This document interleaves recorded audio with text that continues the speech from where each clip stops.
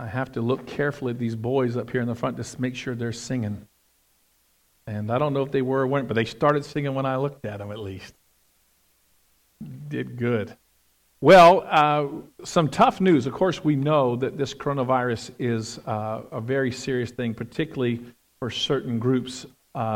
We know that for most of us, to get it would mean perhaps a light flu or a severe flu. For other people, based upon their health and age and other kind of factors, it could mean death. And so they're asking that groups over 250 not meet. And so many churches are already closed today because the last thing we want to do is get a bunch of people sick, obviously, or pass this thing on. So there's all kinds of models in terms of what the right way of handling this is. Are there models that handling this, the right model of how to handle this? There are many of those models. I'm using the offensive. Singular or plural verb. So we have one of our deacons in Vero Beach, John Day. Dr. John Day is a infectious disease professor. His specialty is West Nile, but all of his research for his life has been about infectious disease and how to help that. So he has been on our health committee. We have a health committee at the church. Dr. Chrissy back here and Dr. San, as well as Father Larry, one of our bright young priests, is helping us.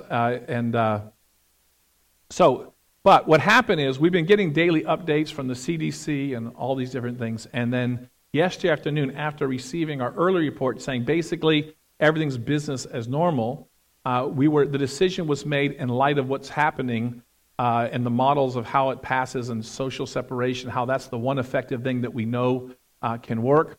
We will be not having services until at least until April the 3rd.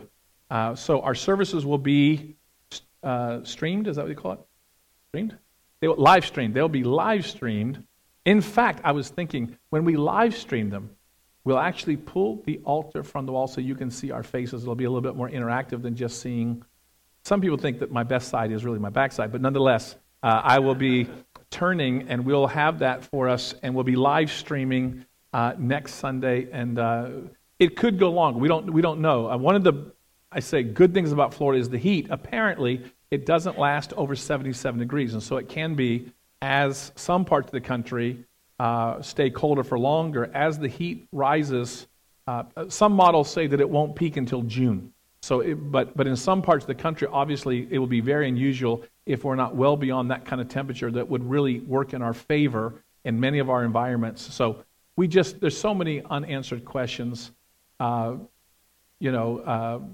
We just simply have to be really, really careful. So it seems incredibly strange. I can't even imagine in a war like not going to church. So for me, it seems just like a funeral in a way, just to not be together, worshiping together.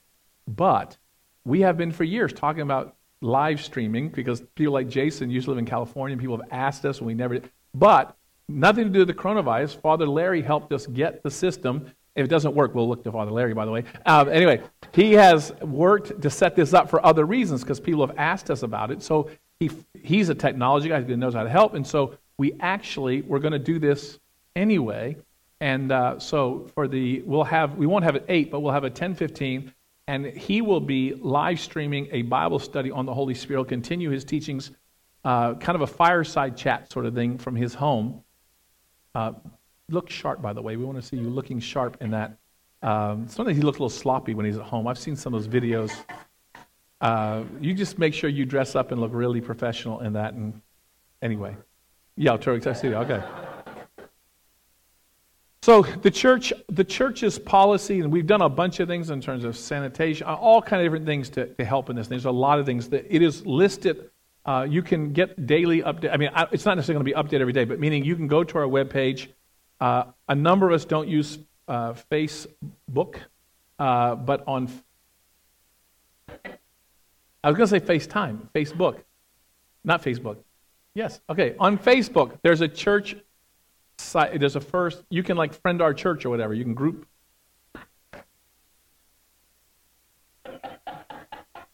You can look up St. Andrews, Gainesville, Florida on Facebook, and you can go to our page.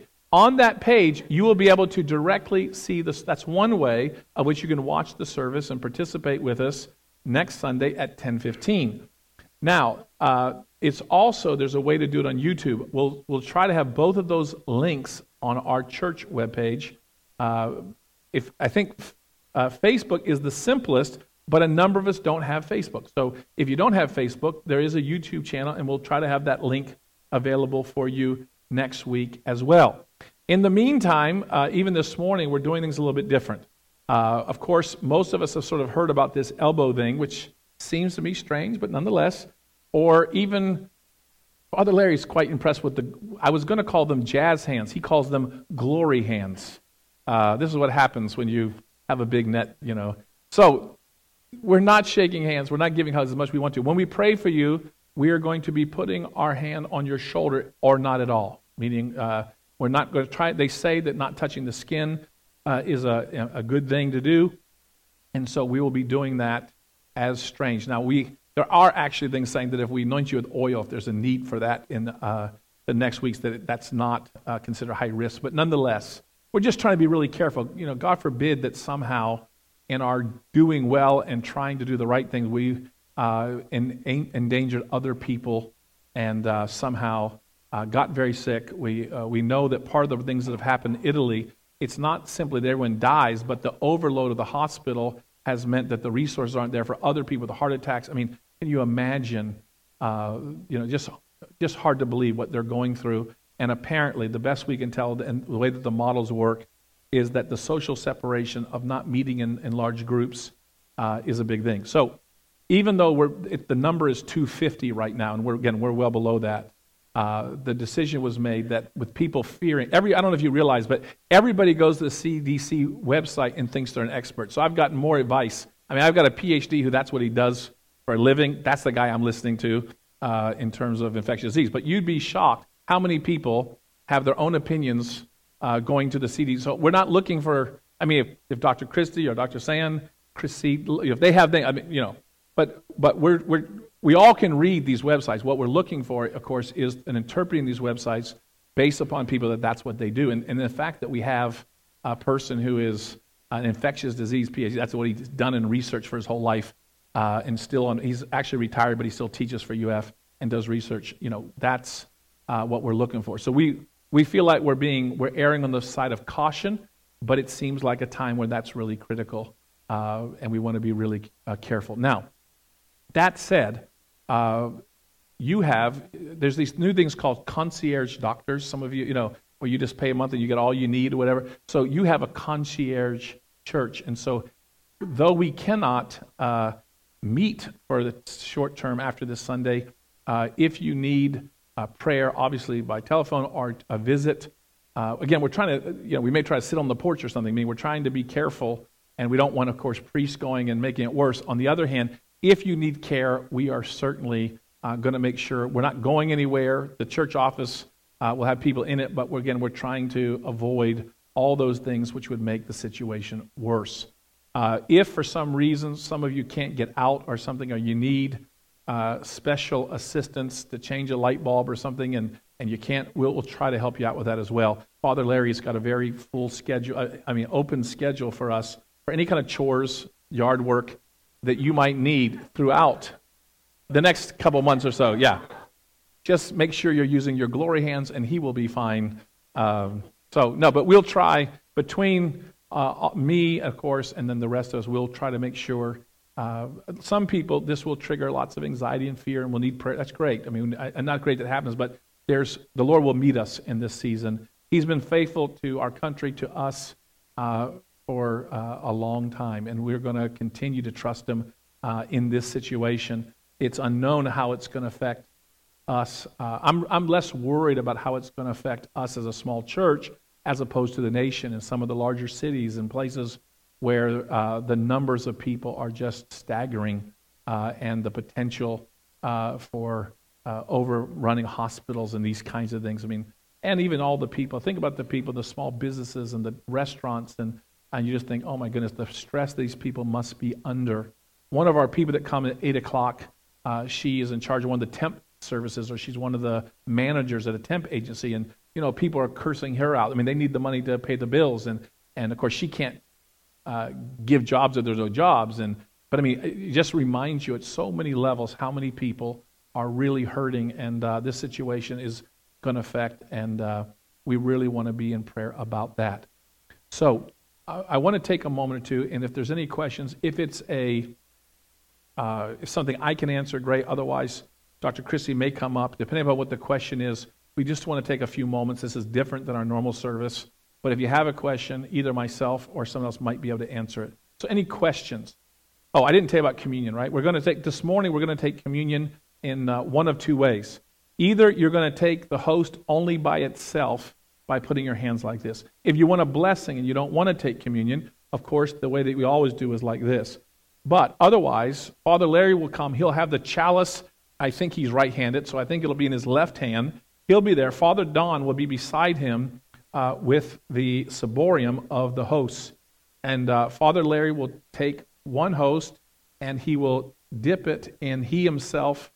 Instead of putting it in your hand, picking it back up, putting it in there, we're eliminating that step. So he's going to take it out of the ciborium. He will, if you want like this, you'll just get a host. But if you want the host and wine, you won't put your hands like that. You'll just come, and then he'll put from the side of your mouth. Now, Father Carter, who's not feeling well this morning, he said the problem with putting it by intinction is that people lunge.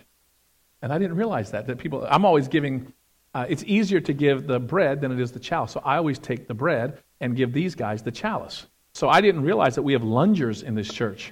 So there's a lunging problem. So what we want you to do is to know he is going to take it, he's going to dip it, and he's going to put it in from the side, probably the left side of your mouth, because he's right-handed. So try not, if you lunge, then he has to stop, go, and re-clean his hands and come back. So if you could try, we think, if we do drop one, I or one of the other priests will pick it up, we'll consider, and we'll give you another. All right, so this is a little bit different.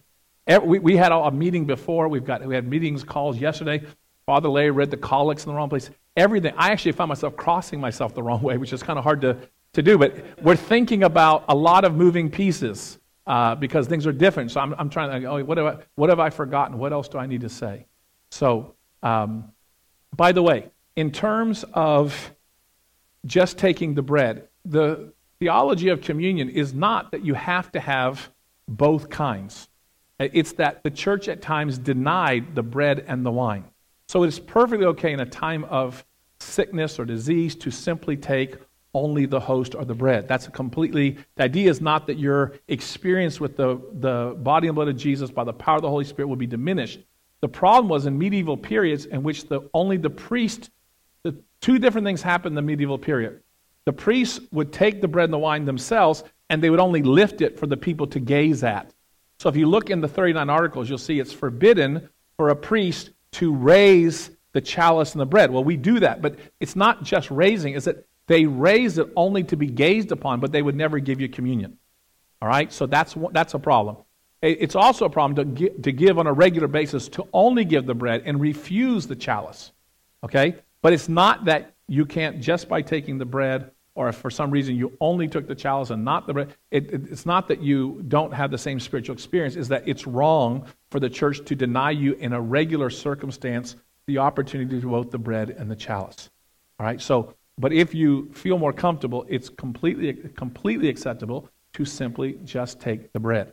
All right? But we're not denying you, if that makes sense. Now, I think if we ended up meeting, and they say, look, there's a good chance for a month or two, we will only be using after today until this thing is over, assuming we come back and this thing's still going on, we will probably only serve the bread. That's what a lot of Anglicans and Catholics are doing around the world as the best response in this time. But not as a regular, that won't be a new policy of the church, just simply until we get through of this flu virus or whatever it is, until that's done. Okay? Are there questions? That's a lot to tell you. I mean, it was shocking to me yesterday afternoon. I never thought that I'd see the day when that would be like we'd have. And there are the Catholic Church has a prayer in the times of the plague and stuff in medieval period. This is not the plague, but what they did is when people were not able to take the bread and the wine based upon like the Black Plague, there are times in history they have a prayer for taking communion in a spiritual fashion, meaning even though you can't have the bread and the cup to participate. We'll probably have some form of that on our website to help in the meantime. But there'll also be potentially ways. I mean, we're not going to have a drive-up communion, but I mean, we may figure out a way.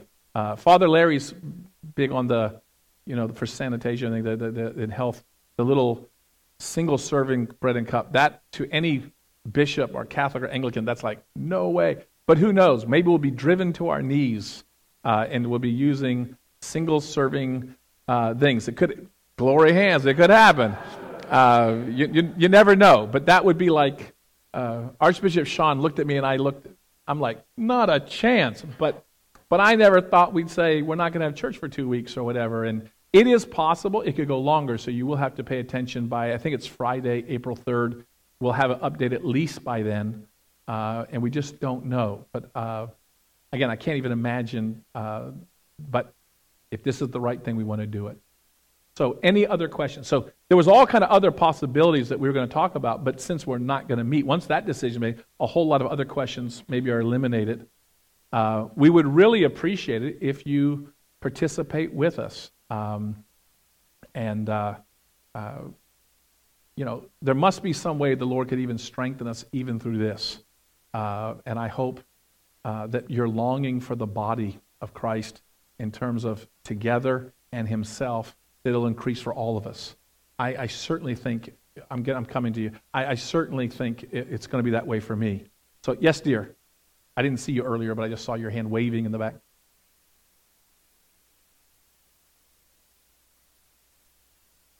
We have no idea. It could be a drive-through. It could be a drive-through Eucharist. I mean, I can't imagine doing it. On the other hand, I can't imagine not having communion on Easter. So it could be that we do the service and then we have Father Larry stopping traffic and we just move him right through here. I don't know. If there's a danger, I think Father Larry will be out there with the cars and we'll be in here. I'd have no idea, but there's got to be something. We're going to get very creative. I mean, we would have all cringed and say, not a chance, but who knows what we're going to do. We will be updating as we know better, we will say, but I would expect that we're going to figure out something, whether we try to come to your home, whether we try to, I don't know exactly, but I'm sure we're going to respond more than just spiritual communion. Exactly how we do that, I do not know how we're going to do that.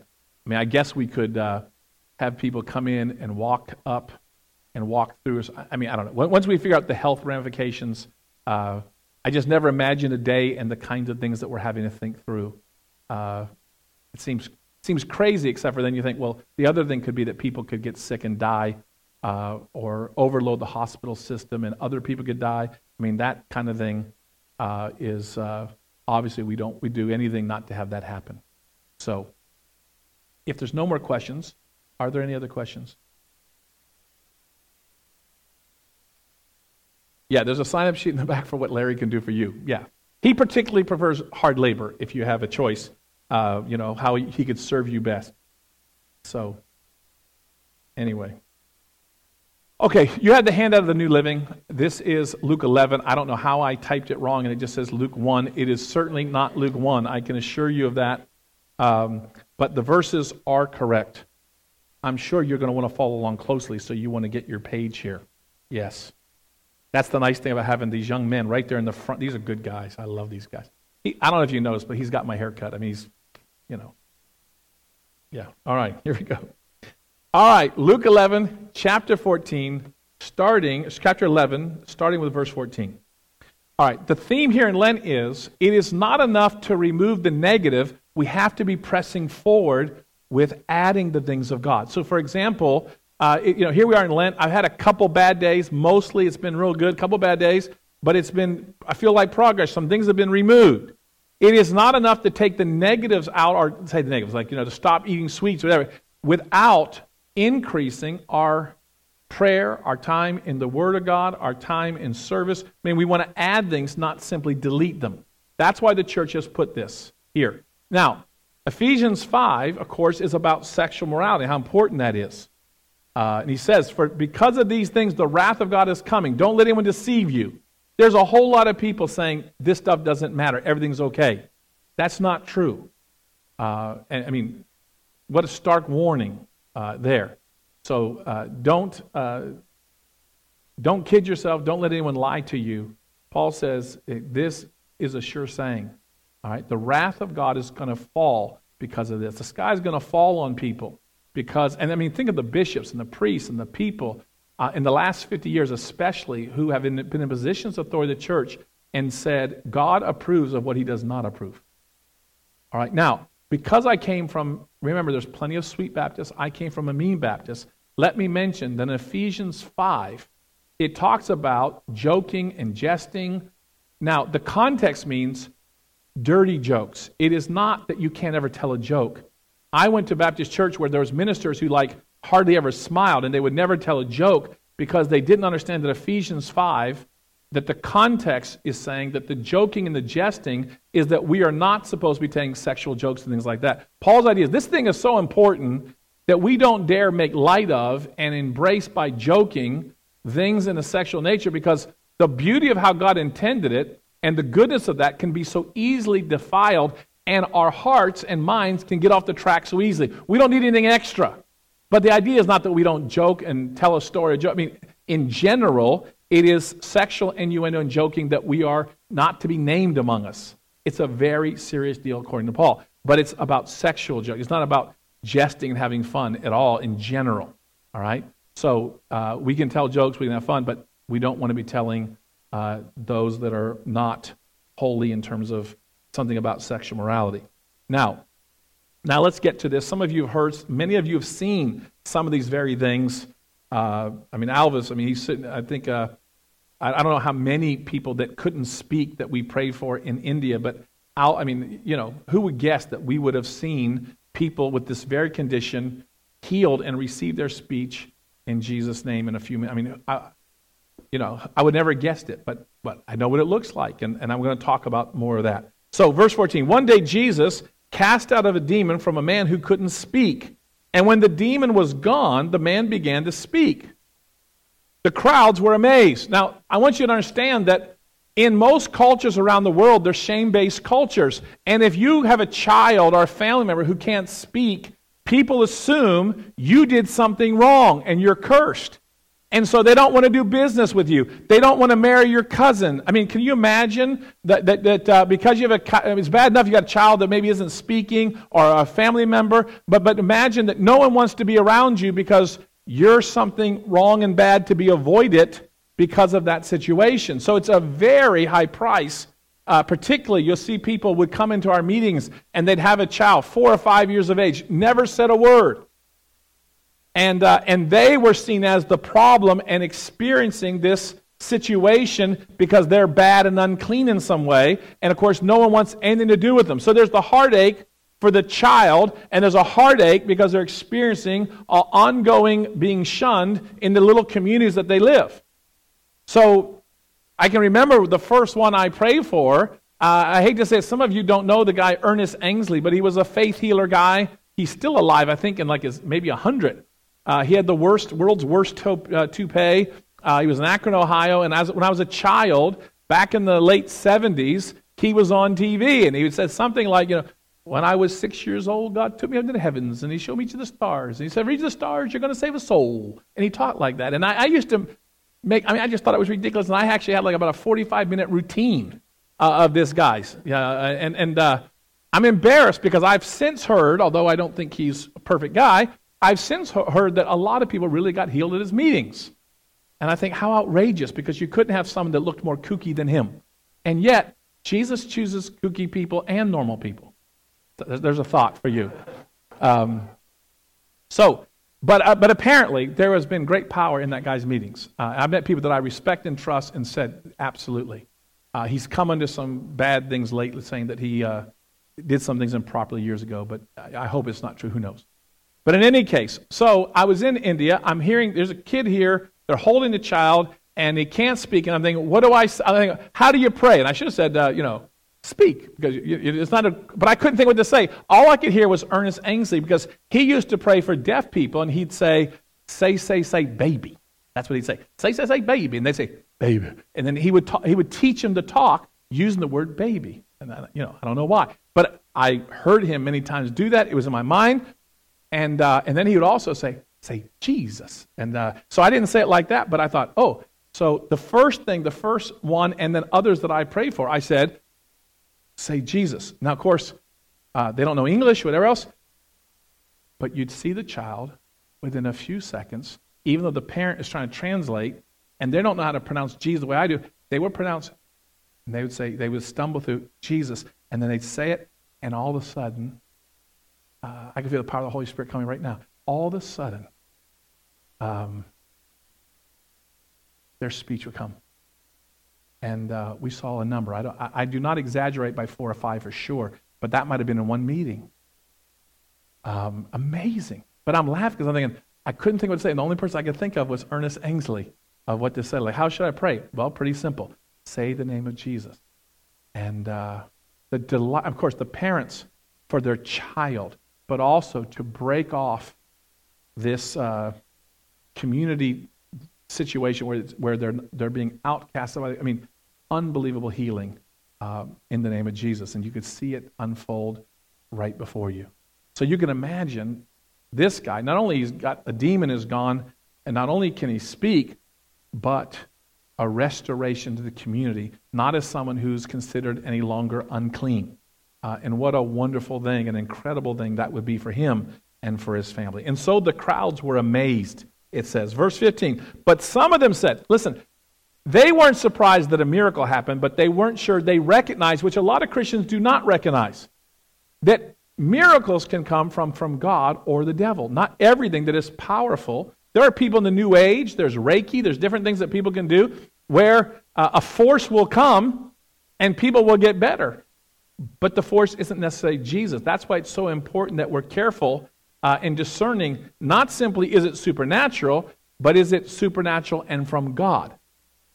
Okay, and that is a very important question. When I go to meetings, I test the spirits. I don't have time to teach on 1 John 4, but I test the spirits to make sure, is the power that is present, is it in fact the power of Jesus? Because it wouldn't necessarily always have to be. All right, and so there's some level of discernment paying attention. So these people recognize it could be God or it could be from the enemy. And so in this case, though, they harden their heart against the obvious goodness and work of God, as Jesus is going to tell us, and they accuse him of working under power, but power that's not from God, but of the devil. So, 15, some of them said, no wonder he can cast out demons. He gets his power from Satan. That's called the blasphemy of the Holy Spirit. Okay? In the Bible, when they said that in their hearts, they passed a place of no return because it was willful and a deliberate sin against God, meaning there was a revelation in Jesus working by the power of the Spirit where they knew it was good, but they refused to accept it. There's more on that that could be said, but I'll just say that for today. No wonder he can cast out demons. He gets his power from Satan, the prince of demons. Others, trying to test Jesus, demanded that he showed them a miraculous sign from heaven to prove his authority. Some people always want to see miracles. They want to see miracles. But they have no interest in submitting themselves to the God of the miracle. I was sitting years ago in a Mexican restaurant. It was over kind of by where Five Guys and all this stuff. It was over in that center there across on 23rd and 39th. On 43rd. And I was in there, and a young man, a lot of kids had prayed for him and tried to lead him to Christ. He was a friend of a lot of Christians, and he wasn't open. So he asked, these Christian friends asked if I would meet with this guy. We were having a Bible study with lots of college kids. Would you meet this guy? Because we've been praying, and you could give him apologetics, and you can give him answers to see so we can get him saved. And so I went, and what I found is he liked the attention of being the non-believer amongst everybody, and he loved that they're all trying to win him and being able to tell him no. He really liked that. And I found out that really, he didn't really have any real questions. He simply wasn't open up to following God. But then he asked me, he said, they said that you sometimes hear prophetic words, and I actually heard a prophetic word. And so I told him what the Lord said to me, and the Lord gave him a word of warning. a very specific and deliberate word of warning. And that's not something that typically, I don't sit across the table and hear things like that in a casual, but he asked for it, and the Lord told me. So I told him in a very loving and kind way. Actually, the Lord gave me the name of a young woman. And I don't remember, let's say the woman's name was Mary or whatever. I don't know the name of the girl. This is years later. And I said, I knew it was a word of warning, but I just heard the name. And so I said, who's Mary or, Missy or whatever the name was. And he looked shocked. I mean, he like, how did you do that? Do it again type of thing, like a dog and pony show. Do it again, And I said, look, the Lord's serious about this. You have to be really careful. 2 weeks later, he was arrested for a felony. He was having sex with an underage girl, and that was her name, presumably. I mean, I don't know for sure, but it wasn't in the paper. But meaning, from what the friends said afterwards, he was arrested for improper behavior with a young woman, and he was only 19 or something. But I don't know how old she was. But anyway, he was arrested. I don't know what happened after that. But it was a powerful word. But he wanted another word, and then he would have wanted another word. And meaning at the table, he was like, do it again. That was sort of the thing. And the Lord didn't give me anything other than that word. There are people who want to test you. They want to see the supernatural, but they're not committed. The miracles are not an end in themselves. They're there to point us to Jesus. All right? And when people misuse them, the Lord isn't bound to jump through people's hoops to impress them. The signs are for those to point them to Jesus. 17, he knew their thoughts, so he said, any kingdom, just the principle of unity, any kingdom divided by civil war is doomed. A family splintered by feuding will fall apart. You say, I'm empowered by Satan. But if Satan is divided and fighting against himself, how can his kingdom survive? So he says, by the principle of unity, it's obvious that Satan isn't cutting off his leg as a means of advancing his kingdom. It doesn't make any sense. Then he says, and also, you have exorcists that cast out people. How do you know that what they do is from God? And they would say, because obvious, it's good. They're casting. So he's saying, use the same rationale as you use with your exorcists. So this is what he says then. He says, and if I am empowered by Satan, what about your own exorcists? Meaning, you have a logical understanding of how you know it's God. For them, just apply the same reasonableness to me. They cast out demons too, so they will condemn you for what you have said, because they would say, obviously, it's God, because we're destroying the enemy. So he's saying you're not being reasonable or sincere in your pursuit of this situation. But then he says one of the most beautiful things, it comes out of Exodus 8, where the magicians in Pharaoh's court said, Moses does these things by the finger of God, meaning it's an idiomatic expression, meaning by the power of the God or by the power of the Holy Spirit. And so it's so beautiful. It says, if I do these things, and in the Greek it's literally by the finger of God, then the kingdom of God has overtaken you. Meaning you've been waiting for the kingdom of God to break into history and for the Messiah to come. It's here and it's now. And how do you know? You know because demons are being cast out. He said that's how you know. That's the sign when the one stronger has come and has beaten the strong man, which he's going to talk about in a second.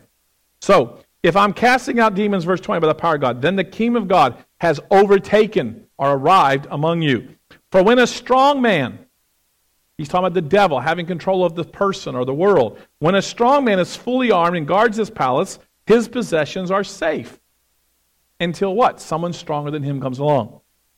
Right? So we get like a make my day moment here, as Jesus says in 22, until someone even stronger attacks and overpowers him, strips him of his weapons, and carries off his belongings. And he's saying, I'm the stronger one, and I'm taking authority over the demonic. Now, then he tells us an important thing. St. Augustine said, the soul of every Christian and non-Christian is like a donkey. Either Jesus is riding on you or the devil is. All right? And it's a comment on this text that Jesus says next. He says, anyone who isn't with me opposes me. Some people think, well, I'm not really living for Jesus, but no. Jesus, and we don't say this to irritate people. I kind of heard this a lot as a child, and so I don't typically pull this out in my rebukes of people. But Jesus said very clearly, if you're not living for me, you're actually working for the enemy. Anyone who isn't with me opposes me. And anyone who isn't working with me is actually working against me. That's a very heavy, strong word. And Augustine said, the donkey is either carrying Jesus or carrying the devil. Us being the donkey. Then he tells us about neutrality. Listen, it's not enough to get rid of the negative. Again, the focus on Lent. We have to add the positive. This is what he tells us we extrapolate that lesson from the principle of exorcism. He says, when an evil spirit leaves a person, it goes into the dry places. The desert is a metaphor. Searching for rest. But when it finds none, it says, I will return to the person I came from. So it returns and finds that its former home is swept and clean and in order. Then the spirit finds 7 other spirits more evil than itself, and they all enter the person and live there, so the person is worse off than before. Well, it sounds like, then why do exorcism if people can get worse off? Well, let's understand what the problem is. What he's saying is, when I come and I take authority of the demonic, the demons leave. And if you leave the house or your soul empty, if you don't start reading the scriptures and praying and worshiping and beginning, all you got to do is be growing and you're fine. But some people experience a powerful deliverance and they do nothing. And so that emptiness, because they don't fill it with righteous things, leaves them vulnerable to be attacked, and not just attacked, but to be attacked worse. I have seen people have that happen to them. Jesus will still set them free, but they do learn the lesson. I mean, it's much more complicated. It's more difficult. There tends to be a hassle along the way, but they'll get free again. I've rarely seen people make that mistake more than twice. I have seen people not take it seriously the first time. I've seen it, but Jesus is strong enough. I can assure you that if that happened, you would not want to be, you would be learning the lesson pretty quickly, because it's a very big mess in the meantime. But Jesus is still plenty strong enough. And he still, if people will turn to him, he will still come and set them free. But it becomes more involved in terms of the person's own involvement in prayer, meaning they have to learn the lesson to get free when that happens. So the very thing that they weren't doing, which was praying and reading God's word and going to church and taking communion, all those things they weren't doing, now they have to do as part of the process of their more complicated deliverance. But it is always best to get the demons out. I have at times said, I won't do it because the person was clear that they were not interested.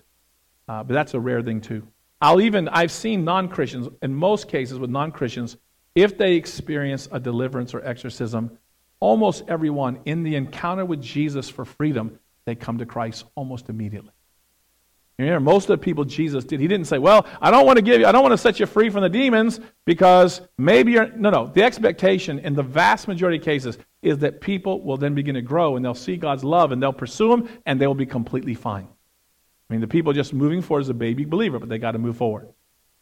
All right? And so that's always best, except for, he's just telling you, don't be ridiculous and experience the love and power of God and freedom and then take that lightly and not grow in the love and truth of Jesus. So, we're almost done.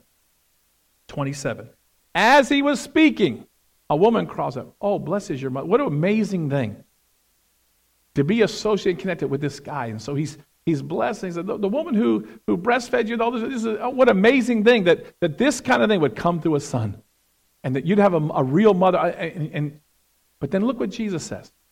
He says, don't be impressed with that. It's wonderful, and obviously Mary and Joe, but he says, hey, listen, every one of us has a bigger blessing. Look what the bigger blessing is. And again, notice how this goes in with the whole flow. He says, but even more blessed are those who hear the word of God and put it into practice. Okay, which is the very principle of Lent, and obviously the very principle of the person who's experienced deliverance. We want to hear God's word, and we want to do it. When we don't do it, and we've sinned and we do the wrong, what do we do? If you repent, you'll be fine. That's part of the process. No one perfectly hears God's word and never, but we hear it, we obey it, and when we don't, we want to run quickly to Jesus to experience his forgiveness and cleansing that he offers us at the cross. This is a season, now 3 weeks into Lent, where we want to be asking the Lord for his help. That not only that we stop from certain things, but we add other holy things to put them in their place, and that we could grow and be the people that God wants us to be. So, Lord Jesus, we love you. We praise you for your goodness and for your great power. Lord, I thank you. I never thought as a boy I would see the things, to see your word and to see how obvious and true it is, and to see it applied in situations. And Lord, what an amazing, incredible thing. What a great God of love that you are. Lord, I pray that you'd help us in this season of Lent. Help us to hear your word and to put into practice, to obey you, and Lord, to be quick to repent when we get it wrong. But now, Lord, we pray for our nation. We pray, Lord, and for our world that's being overtaken with this flu and our virus, whatever this thing is. And Lord, we pray that you would hear our prayers and meet us, and that you'd send supernatural means, physical, whatever it takes, Lord, we ask that you would turn back this thing, Lord, as we turn our hearts to you. We pray, of course, for the people in Florida, for the people in our city. We pray, Lord, that you would draw us closer even in this adversity. Lord, in these situations, you expose us, and we find out who we are in new ways. I pray, Lord, that in this place we would grow up, not alienate and isolate in these other ways that we might respond. Lord, we pray, would you give us peace where we're afraid about the economy, about people's lives? I mean, there's so many pieces that we could be worried about. Lord, you're in control, and our worrying will not improve things, so help us to turn our fear, anxiety, our concerns, to turn it into prayer. Lord, to seek you while you may be found. We thank you for your love. We thank you for our church. Strengthen us, Lord, even now as we commune with you by the power of your Spirit. We ask it in Jesus' holy and precious name. In the name of the Father, the Son, and the Holy Spirit. Amen.